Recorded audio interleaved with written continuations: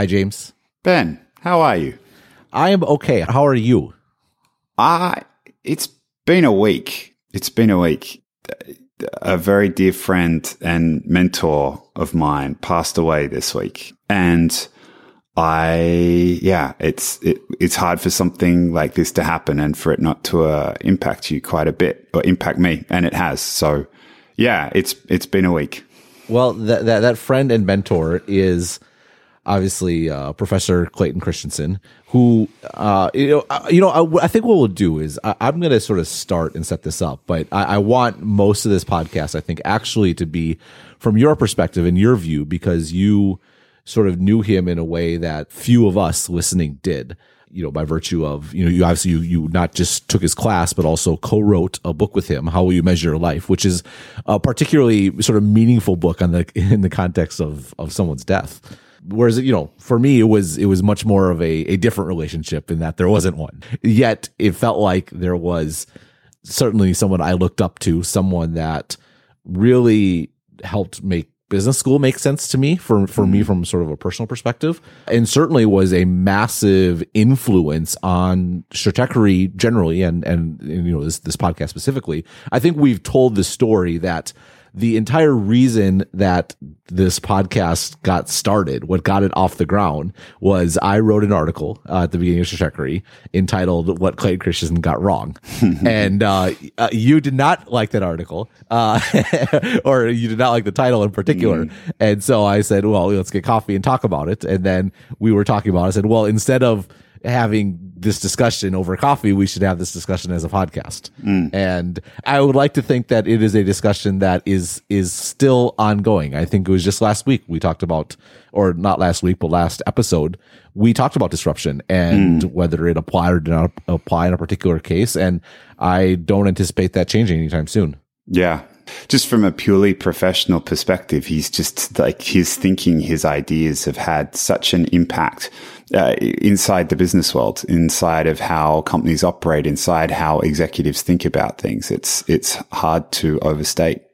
Well, particularly in the tech industry, because I think the bit about disruption that people forget about is, and you've made this example on the podcast of Best Western is not going to disrupt, the Ritz-Carlton or Four Seasons, right? Because if they wanted to actually deliver a competitive product, they would quickly end up being just as expensive as the Four Seasons.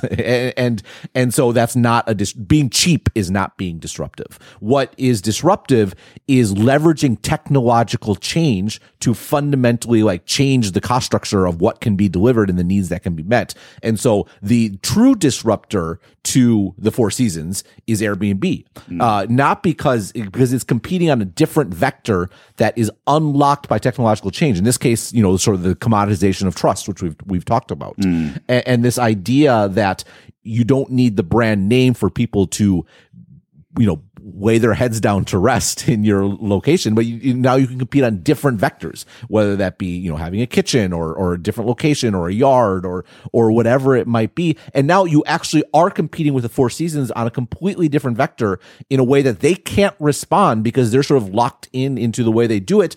But that piece about there must be something fundamentally different at the core of the business model that makes it asymmetric competition. And that is, again, it's technological. Now, technology does not necessarily mean traditional high tech. The mini mill example was not about high tech per se, or lots of the other examples that Professor Christensen had. But where are most of the technological changes? They are in the tech industry. And I think, what was so powerful about The Innovator's Dilemma when it came out in 1997. I think the original article was in 1994. And this is probably the case with the best sort of theories. It sort of takes something that people had a sense of and an intuition around, and it sort of puts it down on paper in black and white in a way, that's what's going on. Quakerson didn't invent disruption. It's sort of, he uncovered something that was going on and was reproducible and consistent across multiple domains.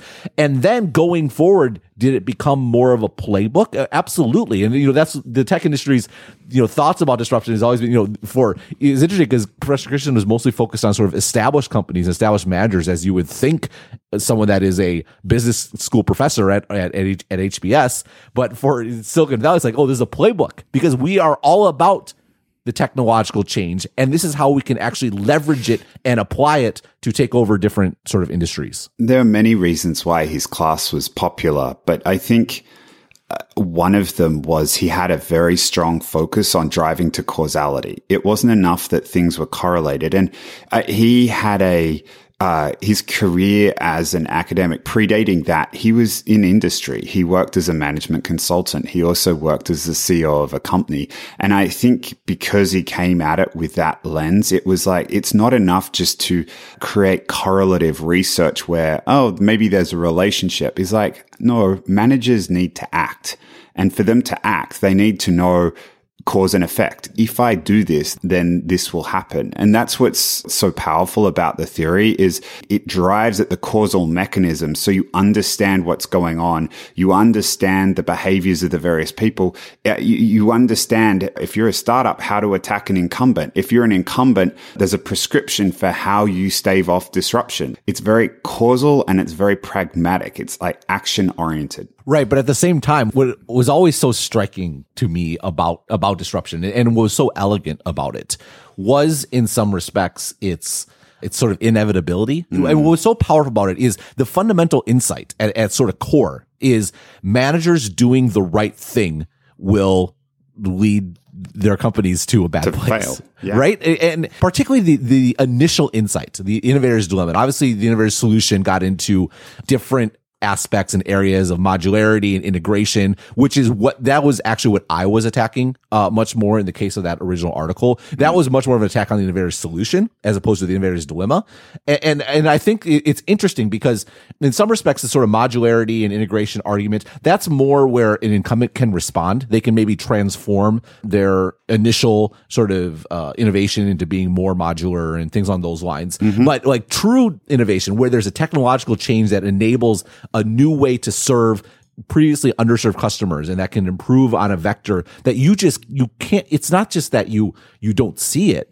It's that you're incapable of responding because your cost structure is such, your income stream is such, your culture is such that you're locked into a way of viewing the world that you're incapable of responding. And this is why, we talked about this a few times on the podcast. Why is it that startups don't just take on like straggling companies? They take on powerful, strong companies head on and win.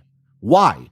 Because when you're a startup, you get to form everything about your company around a particular view of the world that is new to the world. And you're aligned with that. Whereas the old powerful company was built around a different view of the world that got them to where they are, but you're kind of locked in the curse of culture. You're sort of, it's not just culture. It's also, it's also incentives. Your business it's model. All of the things you've ossified. Well, you haven't even ossified. If you're in the view you're at, you're super flexible. When you're growing and getting big, you're building you're building walls around you that aren't visible until you need to shift.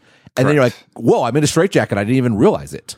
Right. I mean, to be effective in an environment, you need to start to adapt to the environment. But as you adapt to the environment and evolve and build into that environment and become a big organism or organization, that by definition means that if the environment starts to shift, it's going to be much harder for you to adapt to a new environment than something that just springs up and is created from scratch to meet the needs of this new environment. And it's funny, every time at business school, everyone's like, oh, you don't want to go up against the incumbents. They have all these resources. They have all these things that can be brought to bear and crush you. And it's like, it's actually counterintuitive. Like if the environment has shifted or you can see some way of orthogonally competing, the more resources they have actually suggests you're more likely to be successful in going up against them. It's so true. It's so true. And the companies that do pivot, they pivot from a place of weakness, right? Like Apple pivots when they're desperate. Microsoft pivots when they lost mobile. And because when you are crushing it, you're less capable of moving. An analogy that just sort of occurred to me. I'm not sure if this has been used before, but it's like when you're a new company and you're figuring out where to go, it's like you're first you're walking, then you're riding a bike, then you're driving a car, and eventually you build like a high speed rail, right? And you're like a bullet train, and you are so efficient and you can move so many resources so quickly in a direction. But what happens is the moment this bullet train is going to New York City, and suddenly the opportunity is in Washington, D.C., the way you're so conditioned, all you can do at best is build like a new high-speed rail track to Washington, D.C., which takes so much money and takes years and resources. And meanwhile, someone is on foot and they're actually walking in the right direction. And they're building their own bicycle, and then they're building their own car, and they're building new tracks in a new direction because they're free to do so. And that freedom is actually more valuable than all of the resources and efficiency that the incumbent has. And then it ends up being a race, right? Can they actually redevelop this new approach before the new entry gets to scale? And usually the new entry gets to scale first, and it's over. To some extent, what you're describing is Trumpeter's work on creative destruction, which predates Clay by quite a bit. But the fact that it doesn't just work at a macro level, it understands the micro level of the incentives, which is something that I've even got more acutely aware of since we've been doing this podcast and you've pushed me on.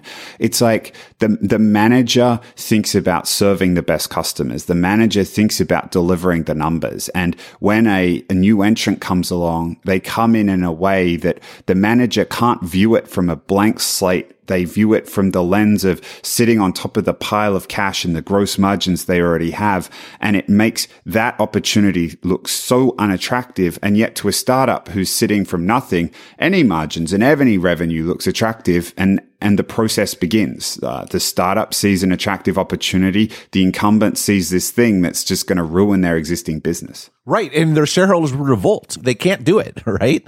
And like, that's exactly right. And it's interesting because when I remember reading the HBO article that was the root of the Innovator's Dilemma in business school, and like I came at business school from a perspective of, for me, it was pure utilitarian. It was the shortest, fastest route to legitimacy in the U.S. job market for a English teacher in Taiwan that wanted to work in the tech industry. Even though I grew up, tech, reading about tech constantly and in sort of the tech culture, is like, oh, MBAs are worthless. Like, what's the point of that? So I went to business school very cynical and like, oh, I am here just to get a job. Like, this is all stupid and I'm gonna, all that sort of thing. And I remember being in class and reading, it's like, oh my God, this is amazing. The connection to tech just clicked for me immediately. Like, oh, this is so explanatory, but also the larger level, this idea of incentives and business models and all the different pieces matter. Again, this is what I do on Stratechery. What I do on Stratechery is, if there is a single sort of article that leads to what I do, it's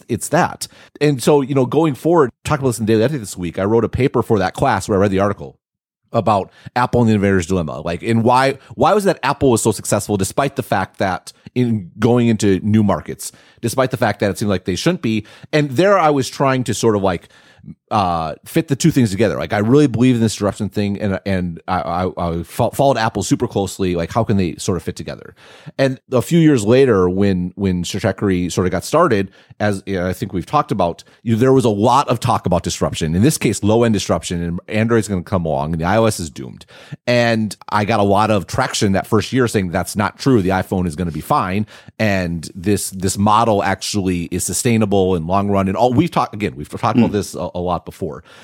But this point, like, I was just being hammered at this point by people that I generally would agree with, because I was, believed in disruption and stuff, was saying, no, this is what the model says it's going to happen. And, oh, by the way, Professor Christian agrees with me, and listing all the different interviews he'd given saying that he didn't think the iPhone was going to be successful. And finally, and my take there's like, actually, I know it's wrong in this case. And why is it wrong? And I talked about things like consumer being a little different than B2B, and the user experience being valuable in certain contexts where they weren't different contexts. And we'll link the article. You can go back and read it. We got into it. I wrote about it another time. I think I kind of took it on about Beyond Disruption, where I took the idea of zero marginal costs, actually made it a good idea to start at the top of the market instead of the bottom of the market, it was. But in all cases, this was coming from a place of, I'm not out here to make Professor Christian look like a dummy. It's like, no, this is the giant on whose shoulders I'm standing, and there's new stuff in the world that's a way to think about it slightly differently, and in retrospect, like, yeah, the title, you were probably right. The title was a little bit aggressive, like what Professor Christian got wrong. But, it was a testament to the respect and admiration that I held him and his work with, that I would want to define myself in opposition to that, because that's very much trading on what his reputation was and what it meant to me, if that makes sense. Yeah, absolutely. And to be clear, you said it. It was probably the title that I reacted to. I think over the course of the podcast, I'm going to try and tell a few personal anecdotes we've talked a lot about, his ideas, but I think folks might be interested in this human being for whom we're always talking about, and people who took his class or have known him are always talking about. And this first anecdote probably relates to what you just said, and how I think he would have reacted to your work. So I lucked out and got into his class. It was very popular at HBS, and I, being Australian, probably a little bit irreverent. Also, I didn't really know the stature or the intellectual and reputational stature of this man. And the role I kind of played in HBS, maybe not entirely dissimilar to the role I play on the podcast, was just trying to pull things apart to understand them.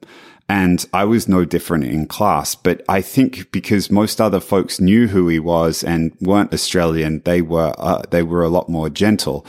And we were talking about disruption, and it was in the topic of BlackBerry, and we were talking about it from the solution. And I can't remember the exact context of the conversation, but I do remember it was Nokia and BlackBerry, and he'd written about these in the solution. And in the same way that you kind of suggested this didn't exactly work, I kind of did the same thing in class, except I kept pushing and I kept pushing and I kept pushing. And this probably wasn't something that Professor Christensen was used to. And it culminated in this moment where I think he kind of like got a little bit agitated, and I was pushing my case. I was like, this isn't real. This is correlative. Like, you've talked about correlative versus causal. This is correlative, or this would have explained what had happened. And the room got very quiet, and he was pointing at me. He's like, you are wrong. And the only noise you could hear was the beeping of his diabetes monitor. And I'm like, oh dear, I've finally pushed it too far. But the funny thing was, after that class, he came up and he's like, I really appreciate the way that you're pushing and the way that you pull things apart. And everybody learns more. And one of the things that he always talked about in the class was like, we have these theories, and a lot of folks, whether they're scientists or academics, they create these theories and they don't want to prove them wrong. They only want to, this theory explains everything. It's always right. And he's like, James, that's not the right way to do it. You've got to look for the anomalies. The interesting stuff happens. The way you improve the theory is by looking for the anomalies where it doesn't happen. And the way that you're pushing, and the way that you're pushing, Ben, with that article, like, that's the kind of thing he loved. And it was on the back of me kind of playing that role that he ended up towards the end of the class saying, I think we've got along pretty well. I really appreciate the way that you push, you agitate, you ask good questions, and you don't just accept things. You try and find the anomalies. Why don't you stick around next year and work with me? I have a budget for a researcher. It's like, I think we'd find something fun to do together. I actually heard from some of his former folks that played the role that you did, but a few years on, that actually he did in fact read that article and kept it. Like, and to his, he wanted folks that challenged his point of view, and he did come around the iPhone. Like, as we've talked about, he viewed the iPhone, and the mistake that he viewed it at was he views it as, understandably, a phone. And it was a phone that was expensive and had a lot of features. And you would think that Nokia would come in and also build a similar phone, because that's what you expect an incumbent to do, is they would rather make more money too. So why wouldn't they want to build a more expensive phone that competed? But the mistake was that Apple didn't make a phone. Apple made a computer that had phone functions, and Nokia was not a computer company. They were not prepared or able to compete on that vector. And what happened is that given that it was a computer that leveraged technology to do something new, it then went up market and disrupted the PC. And so it was disruptive, but it was in sort of the opposite direction because it was a computer and not a phone. The funny thing about Clay, and he would always say this, is he's kind of a low end guy. And for all the extent to which he was viewed as a visionary in Silicon Valley, he was not much of a tech dude. And anytime he'd come and talk to an audience or he'd speak to someone outside of his industry, he'd be like, I don't have an opinion. The theory has an opinion, but there is an extent to which you've got to have a solid understanding of the context in the industry in which you operate. And he was not one that played with phones, or he would often have his assistant help out with that kind of thing. And I think the trap he fell into here was, like you said, he just thought of it as a phone as opposed to this was a computer that just happened to look like a phone. Well, it's actually an interesting analogy because to his credit, he came out later and he's like, I got this one wrong. And he articulated why he got it wrong. And to me, that's something I've absolutely tried to emulate. John Gruber has a saying that I love to rip off, which is basically the way to be right all the time is to say when you're wrong, because no one is going to be right all the time about everything. But if you quickly take feedback and get it right after you get it wrong, then now you are back to being right. And the other thing that I think that I really try to do is when I get something wrong, I try to go back. What was my thought process? What was I thinking that I got this wrong? And usually it's something to do with confirmation bias. And that's something that absolutely would emulated from Professor Christensen. Like he's like, oh, I thought about the phone, the iPhone as being a phone, and actually it was a computer. And it's like, yeah, not only is that correct, that's the mistake you made, but two, that actually, through your learning process, that actually enhanced my learning process. And I'm someone that understood the technical details to a much greater extent than you did, right? But there's so much value in that. The second part about that, though, is I think this was where you measure your life. And correct me if I'm wrong. He tells the story about meeting with Andy Grove of Intel. And Andy Grove, he flew Professor Christensen out there, and he was supposed to have a long presentation, and it got compressed to a few minutes. Like, look, we don't have time. Just tell us what we should do.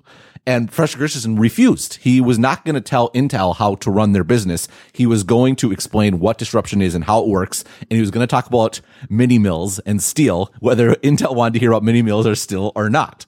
And what he did was by resisting the pressure to talk about Intel and instead talking about the theory, that made it click for Andy Grove in a way that, I know what we should do for Intel because I have the context. I understand the business. Now I get the theory and I'm the one that can put them together. I don't need Professor Christensen to be prescriptive. I need him to give me a framework and I can fill in the details. And nor would you want him to be prescriptive because he's never going to know your business as well as you do.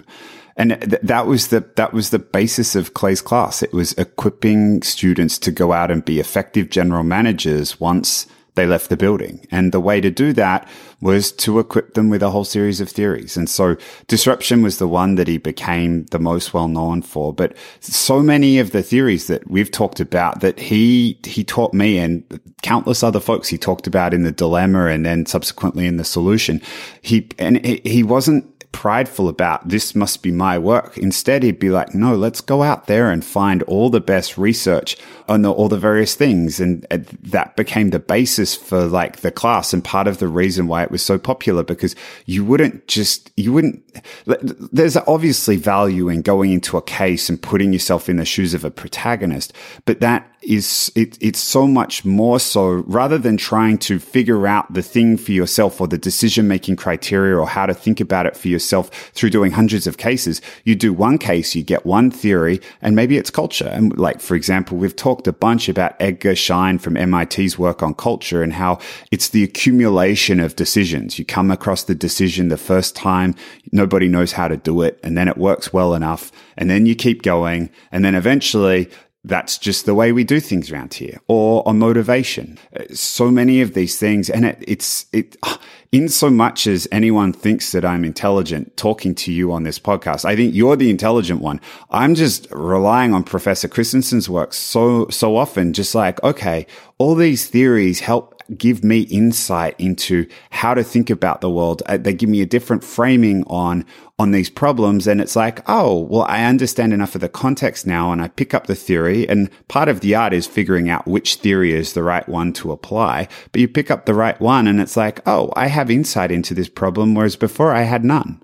You sell yourself short in many respects, but in this particular case, because I think, and this is, I think we've talked, I don't know if we've talked on the podcast, but maybe offline, about sort of the disruption complex, like there's an entire industry around it in some respects, where it does end up being like, oh, we have this tremendous, like one of the business world's most powerful hammers, but that handles a whole lot of nails.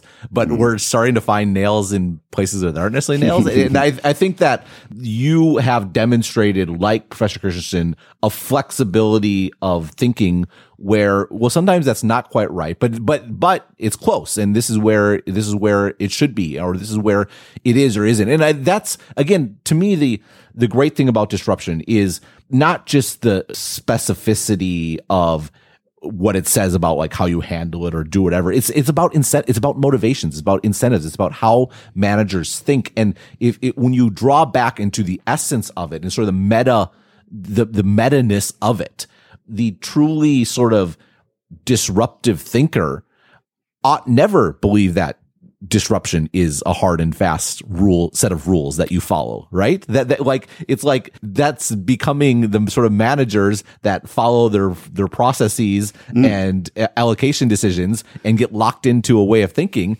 And actually to avoid that requires a certain flexibility of mindset that, again, I think Professor Christensen demonstrated, I think you demonstrate, and it's just sort of an interesting sort of meta point. One other thing I wanted to mention, you were mentioning the different books, is that whereas The Innovator's Dilemma was, I mean, I think is just pretty, it's just an incredible, elegant insight. And whereas The Innovator's Solution, I talked about where that was when I wrote about it, that's the one I sort of like took on more. Like, are there things here that are right or wrong? What's interesting is The Innovator's Solution is also the book where Professor Christensen talked about the conservation of attractive profits, which is the single most important, or which he later renamed it the law of conservation of modularity. But it's actually the single most important theoretical underpinning for aggregation theory. That obviously, I wrote about, and I make, nothing demonstrates the fact that I pretended to be taking on Professor Christensen, but actually I was a big fanboy by the fact that I blatantly just copied his naming scheme in this particular case. But it goes to show that there was so much in here. There was so much thinking that there was nothing to be proven wrong here. There was things to apply in different ways, and to have generated such a wealth of ideas that one that no one really thought about or paid attention to when it was published in 2001 or whenever that book came out, to my mind, is one of the most powerful predictors of what actually happened over the following 10 years. It is just tremendous. Yeah. And I mean, he would want you to. There was never published this and therefore this is right and it cannot be challenged. It's just like any scientific theory. It's going to last for a while, but the world is changing. Things like the internet come along and upend things. But more than that, like, find the anomalies, find the places where it's not right, build on it. Like, that's the whole basis of the scientific method, and keep going. And this was a hallmark of the individual himself. It was frightening to be around him in terms of his intellectual capacity. And at the same time, it was so easy because A, he cared so much about people and he wanted to put you at ease. But B, there was a genuine humility, which I find is very rare, that great intellectual capacity goes alongside with humility. But one of the things he always said, and he'd tell us, he'd be like, look, you guys are all very smart. But the model that you have is you have to learn from someone smarter than you. You have to be like, I'm the professor, I stand up the front and I teach you, but you're going to come out of HBS and like, it's going to be the case that you're not always going to find folks that are super smart, like in this room. But if you go out there and you be arrogant about things, you're going to find that your learning opportunities are going to be extremely limited. If you take a degree of humility in your ideas and your capabilities, you will find that the world is your teacher, because everyone has something for you to learn. And that extended to his approach to how he treated people, but it also extended in terms of his ideas. It's like, yes, there's almost certainly, there are going to be anomalies. Find the things that are wrong. Help me improve this because I know I haven't got it right. So I would love to hear more about, because I think that what you just said about the sort of smarter people and being humble, and like that is a part of the opening of how you measure your life. And one, obviously everybody should read How You Measure Your Life. 2, they should all buy it and make sure that you get royalties. No, but in all seriousness, 2, like we've talked a little bit. I'd love to hear more just about the book in general. I think is interesting. But 3, I would love to hear, and I don't think we've ever talked about this even between the two of us. I'd love to hear more of what it was like in that year, like actually like working with him. Like what was he like as a person? What was the process like? Like what you have an insight that almost no one else has, particularly on this occasion. If not now, then when? Yeah, it's a good point. So let me start off with the book. I mean, and it's hard to talk about the book without talking about the class. And so the class is you come in, and it's a case and it's a theory every class, and you use the theory to discuss the case, which is quite unusual for HBS. Normally you just dive into the case. And so we talked about things as far afield as the motivation and culture and disruption, like how to form a culture in an organization, how to motivate people. Where it kind of took a turn that I wasn't expecting and it really started to deeply affect me was the last class. So during the course of the semester, when I was taking his class, he was actually diagnosed with cancer, and no one was really sure how he was going to do. And the last class was quite well known that this was particularly special. I mean, I feel like many last classes with professors are special. They go off, they give you wisdom, but this one was particularly regarded as poignant, and it was magnified tremendously by the fact that we weren't really sure whether this was going to be the last time that he ever taught it. The way he teaches it is kind of similar to the way that all the other classes have been taught, except instead of having a case study provided to us written, the case study is us. And so he takes all the theories that we've studied over the course of the year, and he'd write them up on the board in a matrix, and then he'd write 3 questions beside them. How can I find happiness in my relationships? How can I find happiness in my career? And how can I stay out of jail? And that last question is maybe a little bit tongue-in-cheek, but Clay was at HBS with Jeff Skilling of Enron fame. And apparently Skilling, when he was going through the MBA program, was a really good guy, but something sent him off the tracks and Enron happened. And so the notion of using these theories to dive into these questions, like, okay, if this is the way that motivation works, and you can help people at work find things that they like doing, enjoy doing, be motivated doing, you can actually take that theory and turn it around and use it for yourself. Or the same with culture. It's like, this is the way culture in an organization forms. It works the same way in a family. And if you want to be thoughtful and use it in that way, then you can. And you mentioned earlier, like Clay's approach to finding good, strong causal theories and picking them up and applying them in different regards.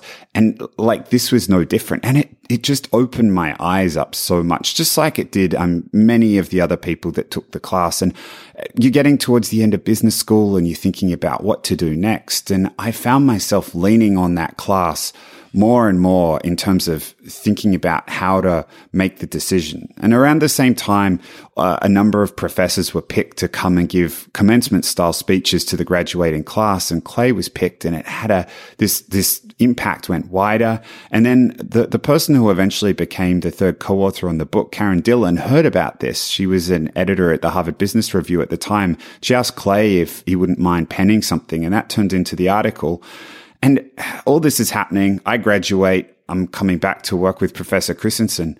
2 weeks after I start working, he has a stroke that's related to the cancer medication, they thought, and it affected his ability to speak. And it took him a couple of months to recover. But when he did, he came back, and I was meant to be working on a marketing related topic, like something much more straight down the line business. But this whole event and the fact that this class had been rattling around in my brain. And I went to him and he said, Professor Christensen, I think perhaps this deserves a deeper treatment. And it's something I've been thinking a lot about. And he agreed with me. And it was at that point that we decided to pivot, so to speak, what I was working on from the class, from working on the marketing stuff to bringing this last class to life in a way that would be readily accessible for everyone, from an MBA student through to hopefully my mum would be able to pick it up, read it, and understand it. I didn't realize that you were the spur for the book. That's awesome. Well, he was the spur. It was his class, whatever. Of course. But the idea, like, let's actually make this into a book. That's super cool. It's always hard to tell with him because he was so humble and he was so encouraging of people. Like, and it may have been an Inception sort of thing. Yes, and I've often thought about that. It's just the kind of person that he was. But away we went, and we structured it up.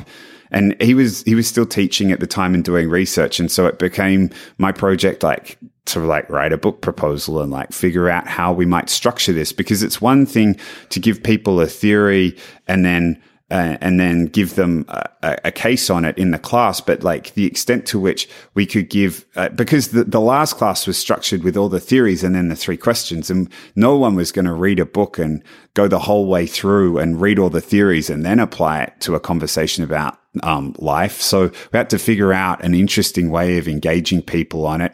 And it was that we got a first draft out, and I'd often go into the room, and sometimes he'd take sections of the book. Sometimes I would, and every week I'd be in there numerous times, and I'd record all the conversations, because one of the things that was really important was getting it. If I was doing some of the writing, it was making sure that it was in his voice. And so I became this expert. I'd sit in there and I'd have all my questions, and he'd patiently answer, and we'd talk about it and talk about how to structure it. And then I'd end up, they gave me this little shoe closet in the place where all the professors worked at HBS. And I discovered that writing in a dark room is not really conducive to good creative writing.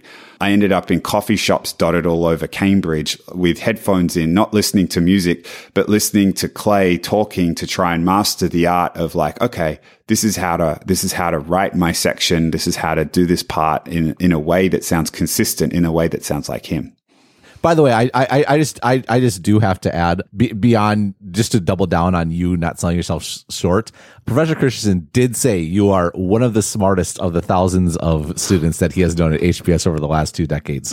So just had to get that out there. But you're kind, and so is he. Yeah, it was a phenomenal process. Just. It's one thing getting to be in the class, and that was phenomenal, but it's another thing entirely taking these theories and working with someone who was the creator of one of them. And it's again, to absorb the knowledge is one thing, but to absorb it in a way where that you can then have to go and explain it to someone who may not be in the business world, it forces you to understand it. And doing that with him, I would say that he's done more to change the way that I think than perhaps my parents. It's just the extent to which his thinking got imbued in my head. And I have to say, after 180 podcasts of doing this with you, you're starting to get up there as well. Just in terms of a parallel that's easy to describe, it's like an intellectual journey that is similar to the one that you and I have been on, where you go off and you discover new things, or you write about it in a different way. And part of my motivation for doing it was probably twofold. One, I'd come out of consulting and I'd learnt an awful lot, and I'd loved my colleagues, but I looked around and I realized that the path that it was on, I wasn't really convinced.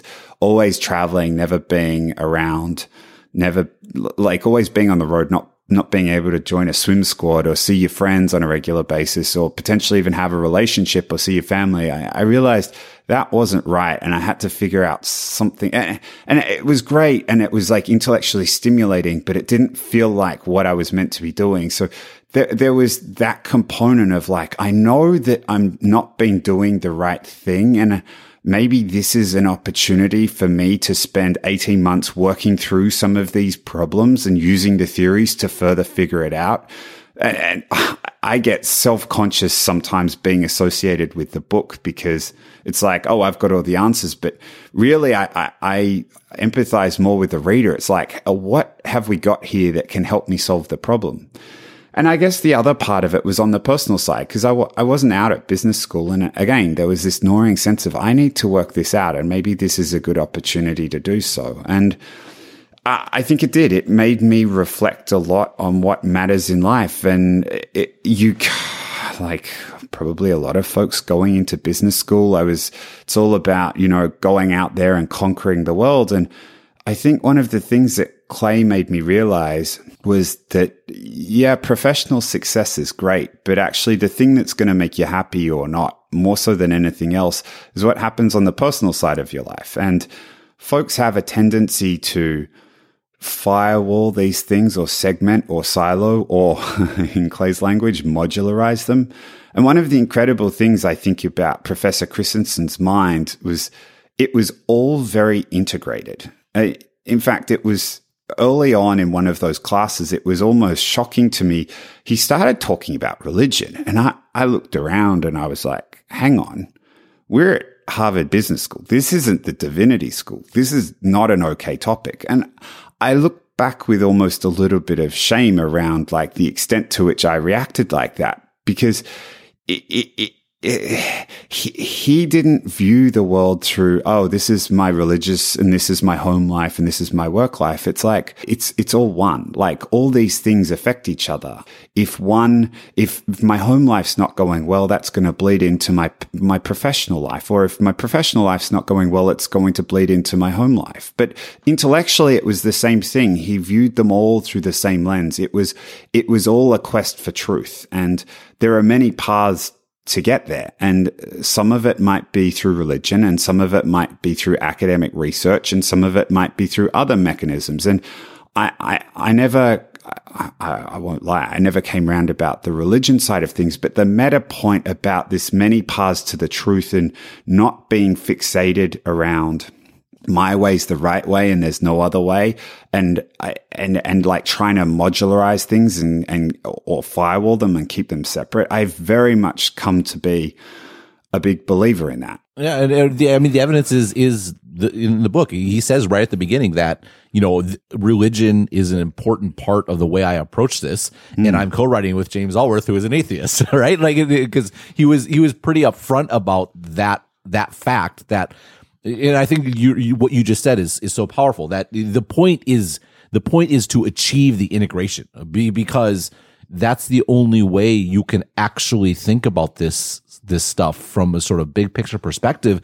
And it really just sort of clicked for me when you were just talking this, we write about it and talk about it. You need the integration of like the business model and the product and the culture and all the different pieces need to, and the consumer use case and all those bits. The most powerful and successful companies are the ones that have all the different pieces aligned and all integrated. And it's a great manifestation of the point that was the point of the book in the class, which is that exact same sort of thinking can and should be applied to the way you live your life, the way you think about things. And Professor Christensen was very religious, which meant that had to tie into his professional career. And for different people, it'll be different things and different drivers and motivations, but whatever it is that matters to you, it needs to all connect and work together. And if you are going to segment and separate those things in your head, well, how do companies fare when they segment and separate all those different bits and pieces and they're working at cross purposes, right? A company can have a strategy tax and I can have a strategy tax. It's totally true. I mean, it also relates to another thing that we talked about, and the language I think we used a few episodes ago was a principle stack, and he was just a very principled person. And he tells this story, and I'm probably going to butcher it, but he was working at a consulting firm at the time, and he's committed to doing things with his family. And they asked him to come in on a Saturday, and he turned to his manager. He's like, I'm sorry, I can't do that. I've promised my wife that I'd spend Saturday with her and my kids. And the manager blows his top. It's like, this is one of the best consulting firms. Like, we work here on Saturday. He's like, I'm sorry. I guess if you need me to work here on Saturday, this isn't the place for me. And the manager storms off. And then he comes back a little bit later and he's like, okay, we moved the meeting from Saturday to Sunday. And Professor Christensen's like, oh dear. It's like, look, I made a commitment to God that on Sunday that I would spend the day praying and with him. And the manager's just like incredulous. It's like, well, I mean, and Clay had this incredible way of telling the stories. Like, I don't know about your God, but my God, like, if you need to go and do some work, you pray to him and he'll understand. And it's like, yeah, that's not quite the way that that the relationship I have with God. And it's like, manager's like, storms off. And he's like, okay, we moved the meeting to Monday. Do you happen to work on Monday? It was just this very integrated, principled person. And it's easy to say, like, that's fine for Clay. Like, Clay's brilliant. But what I think is worth considering in that story is, to what extent was Clay being brilliant such that his manager would bend over backwards for him? Deeply connected to the fact he was integrated, right? Yes. And that the brilliance could come forth such that the manager would accommodate him because what he had to contribute was so great. And it's so easy to think about trade-offs in a static sense, where if I don't do this, I'm not going to do that. But sometimes a trade-off unleashes a dynamism in that because of this thing, because I followed my principle stack and I followed priority one, that actually made it better and more likely that I could achieve number 2 or number 3, even though it didn't seem so at the time the initial decision was made. And to be clear, this doesn't happen all the time. Sometimes there are actual real trade-offs and you're choosing one or the other and you have to deal with the consequences such that they are. But it's not always that way. Sometimes you unlock something by doing what you should do that actually figures out a way around to do something else. Yeah. We know him so much through his work, and we talk about him so much through his work, and it's just this other side of him that I know and that I felt, and it was like it came from a place of love. And I mean, I mentioned a little bit earlier, like I hadn't come out, but I figured that out after we finished the book, and I went through the process of telling all the people most important to me, and he's undoubtedly one of them. And I won't lie, like anyone who's religious, like there was a sense of trepidation before telling them. And he's of a previous generation. And I remember walking into his office and I was like, I don't know how this is going to go. He's deeply religious, different generation. And it's like, Clay, I have something to tell you and it's a little bit difficult. It's like, I'm gay. And he pauses for a second and he stands up and he starts crying and he's like, I love you, man. And he comes over and he just gives me a big hug. And we talk about this man in the light of his incredible intellectual work, but many of the people who are his student or who got the opportunity to work with him saw this other deeply integrated human being who was as committed to loving and caring for individuals as he was committed to searching for the truth. And yeah, when you asked me at the start of the episode, how am I doing? And I said, it's been a week. It's like human beings like that are few and far between, that they're like this integrated person who's like brilliant on so many levels, who teaches people, who cares about people, who cares about their well-being, who wants to see them happy and well. And yeah, can't quite believe he's gone. And yeah, I'm sure a number of people are really going to miss him. What's so powerful about that story is I think it really drove home the point that we were sort of just talking about, where you think about the religious and you know, Fresh Christian was a Mormon, and the Mormon Church and around issues of sort of homosexuality, whether it be in California or otherwise, the position is sort of well known when it comes to like marriage and things along those lines. And so you think about it and you think, well, you know, if he's such a principled Christian or a principled Mormon that he's going to not work on Sunday, and you know, surely there's no way this conversation can go well because, you know, such that it is. But if you actually think through it and think about it to the point of being integrated, and this idea of like a principle stack and knowing what actually matters, like he, you know, I was raised in the church, so I know the sort of what would people say it should be done, right? You don't, you know, love the person, you know, separate the person from, you know, the actions, or et cetera, et cetera. And then no one actually lives that way, it seems. You know what I mean? It's like, no, actually everyone just has rules and they want to follow the rules, and rules are sort of incompatible with unconditional love. Like there's just no, those are fundamentally at odds. And the principle stack that is manifested is that nothing matters more than the rules. And I don't know, you know, I'm sure he had ideas or thoughts about different things from religious context, and he loved you, and that is what mattered most. That's what he said mattered most, and in his actions, it's what actually manifested as mattering most. And there's something so powerful about that. You know, it's so like necessary in today's sort of environment. Like we start in so many places. Like you talked about when you were in his class and you brought up religion, your skin kind of crawled. It's like, oh, I can't believe we're going here. And there's probably people listening to this conversation right now that are feeling the exact same way. They're feeling that skin crawling sensation. Like, I can't believe we're sort of dabbling around the edges of what we are dabbling around. But the reality is there is a way through. If we actually had our priorities in order, where we're actually going to view people who believe things different than us, first and foremost as a person, love them and appreciate them on that level, then 1, we can connect regardless.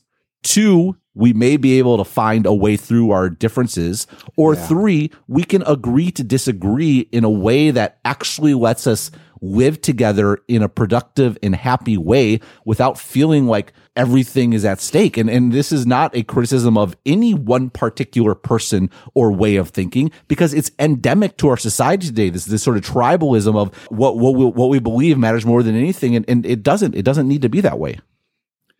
It's so true. Before I undertook that project with him and with Karen, the word compromise had always been, I mean, I was a bit of an ideological warrior on lots of fronts, and the word compromise was always a dirty word. And it wasn't until I spent a lot of time with someone who, and I think it was a prerequisite for me to get there, that I deeply respected the person in the first place.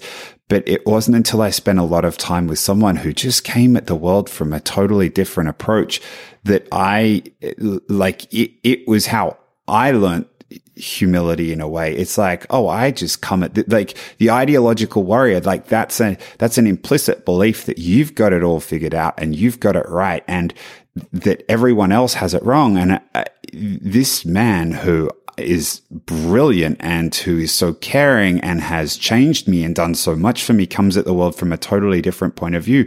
Maybe I've got it wrong. And that was also reflected in the contents of the book. Like, I think if it had been a whole bunch of atheists or a whole bunch of Mormons or a whole bunch of anyone just writing that book, it wouldn't have been the same book. It wouldn't have been as good as taking a whole bunch of diverse viewpoints of people who came together around with the concept of respect from very different viewpoints, but mutual respect. And it's like, we're going to drive towards the truth. And as a result of that diversity and as a result of that respect, I feel like we got to a better place. Yeah, it's the power of the clarity of thinking and being able to understand like your principle stack, like what is most important to you, what's second most important, and what you realize is that compromise is not about betraying that principle. It's saying, well, oh wait, this principle and this principle I can't change on. This one, actually, we have an alignment here. Your fourth principle is the same as my second principle. There's some work we can do there. We're not going to violate my first principle or your top three principles because those are inviolate. But things underneath it, well, we might be able to shift some things around. And you can't actually get to that spot if you haven't put the level of thought and clarity and structure into your thinking such that you know what, like, I'm sure we hear the story of Professor Christensen wanting to spend time with his family, or it not wanting to, deciding to, right? It wasn't a want. It was a decision. Deciding to spend time with his family, deciding to not play basketball in the championship game because it was on a Sunday. Like, we hear about that. What we don't hear about, but which you just articulated very powerfully, is the things that he was willing to compromise on, right? He was a devout Mormon who was not just willing to write a book with a devout atheist about how you should live your life. Why? Because his desire and belief in the sort of principles that could be communicated, that yes, he knew where they came from for him, but there was a universality that could not only overcome that difference of background, but could actually be enhanced by embracing that difference of background and thus be useful and applicable to that many more people. Like, it requires, again, so much clarity, so much confidence in who you are as a person to know what you're defined by and what you're not defined by, what you can compromise on and what you won't compromise on. It's truly admirable. Yeah. And I mean, and I think, I guess if that's the thing that I want listeners to take away, it's that I have this vision of an academic and what they should be, and pretty close to what that is what Clay was. He was ruthless in a search for the truth. And when I say ruthless, he'd tear up his own ideas if they weren't any good, like find the anomalies, help drive to causality, like we want to understand. But it was coupled with a deep caring for everyone around him. And he move mountains for you. And in the acknowledgements of the book, there was this, I stole from Johann Wolfgang von Goethe, like the quote, treat people as if they were what they ought to be, and you help them to become what they are capable of being. And no person in my adult life is that more true of than Clay. And I know it wasn't just for me. I know it was for generations of students and other people in his life, and incredibly grateful. And I'm really going to miss him. Yeah. I mean, thanks to you. Thanks to you for articulating that. Thanks to Professor Christensen for being an inspiration, someone who has been essential to whatever success I've had.